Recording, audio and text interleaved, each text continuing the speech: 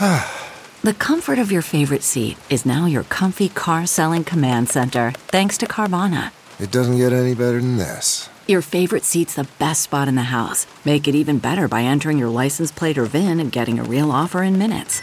There really is no place like home.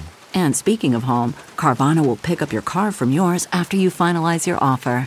Visit Carvana.com or download the app and sell your car from your comfy place. Well, just first of all, you've been covering this all along in Scotland. So what are before we get to today's ruling, what have your general impressions been over the past, 8-9 months of these interactions with Arthur Knight, Nicholas Rossi, and what it's been like there? I've been court reporting in Scotland for over 20 years, and I really thought by this point that I had seen it all. I really thought I'd covered every court story there was until this one. Everything about it was just unusual right from the start. And that was really down to the man himself. It's very unusual in Scotland for the person who is the suspect or the accused person to interact with the media almost right from the first hearing and want to give interviews. And that was very unusual in this regard. And he from that very first hearing, he was, after the hearing, in a wheelchair, in an oxygen mask, wearing a hat. He waited behind for the media to come out and then spoke to us.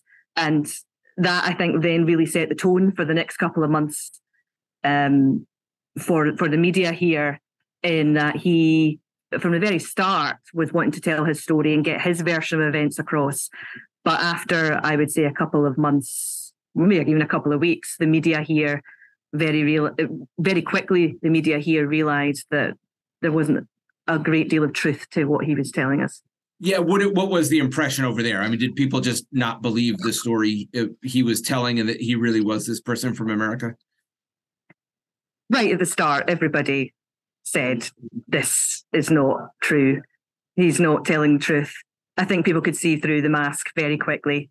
It didn't help that the accent he was putting on oscillated, and he even said that in court this week, from posh English to North Dublin. And that almost was a tell for a lot of people straight away that this wasn't somebody who was telling the truth. So just now to this week, so the beginning of this week, there was a hearing. What was that like? I think the big thing that made the news was that he claimed he got tattoos while he was in a coma, or that he woke up from a coma and got tattoos. So essentially the courtroom is packed. The courtroom is packed in Edinburgh. It's full of journalists. There was some there from America. There's documentary makers there. There's podcast makers there, as well as the Scottish media who have been following this every hearing practically for every month. There's been a different aspect to this case. So it's been sort of the usual faces you see when you go to court. After the prosecution witnesses, we were expecting his wife, Miranda, to give her evidence.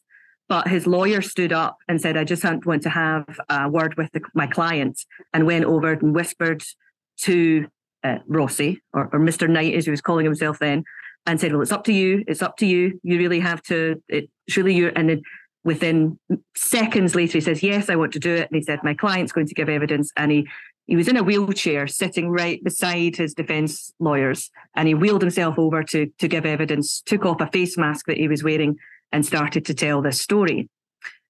The lawyers were, this came through questioning by the prosecution, the advocate depute, when they asked to explain the tattoos. And his version of events was that he was in a coma for 18 days in the hospital. Before he went into the coma, before he went into hospital, he said he had no marks, no tattoos on his body. And he woke up from the coma 18 days later with tattoos on his arms. That was his version of events. And today the sheriff said that account was implausible and fantastical. The nurses and doctors who and the police officers who gave evidence earlier that week said that they had identified tattoos that were included in the images on the Interpol Red Notice. They had seen them while treating him as a patient in the hospital. The doctor had said at the time, the man they knew as Arthur Knight was one of the sickest patients in ICU. So that involved a lot of care. So they were, over his body, attending to him, saving his life.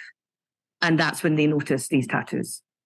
So today's ruling then in the court that they found that Arthur Knight is Nicholas Rossi is not really a surprise to anybody. The decision today from the sheriff came as very little surprise. There was no reaction from him when it was announced. I think from looking at him, it was almost as if he had accepted the inevitable. He just stared straight ahead. He became more animated afterwards when his lawyer was discussing the possibility of bail. The next hearing is now proceeding to a full extradition hearing is in January, and that's a preliminary hearing, and the full hearing will be in March. So that means he will now remain in custody over Christmas and New Year. And there was quite a lot of discussion about whether or not he would be granted bail. The sheriff said, no, he poses a significant flight risk. Yeah.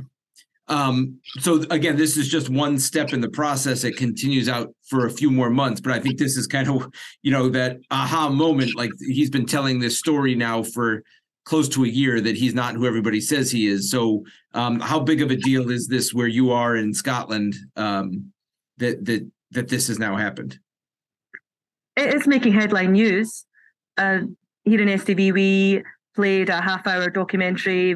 We were out in Rhode Island filming with you guys and filming in Rhode Island and speaking to a lot of people. And there was a lot of interest in that last night, which was the night before this decision.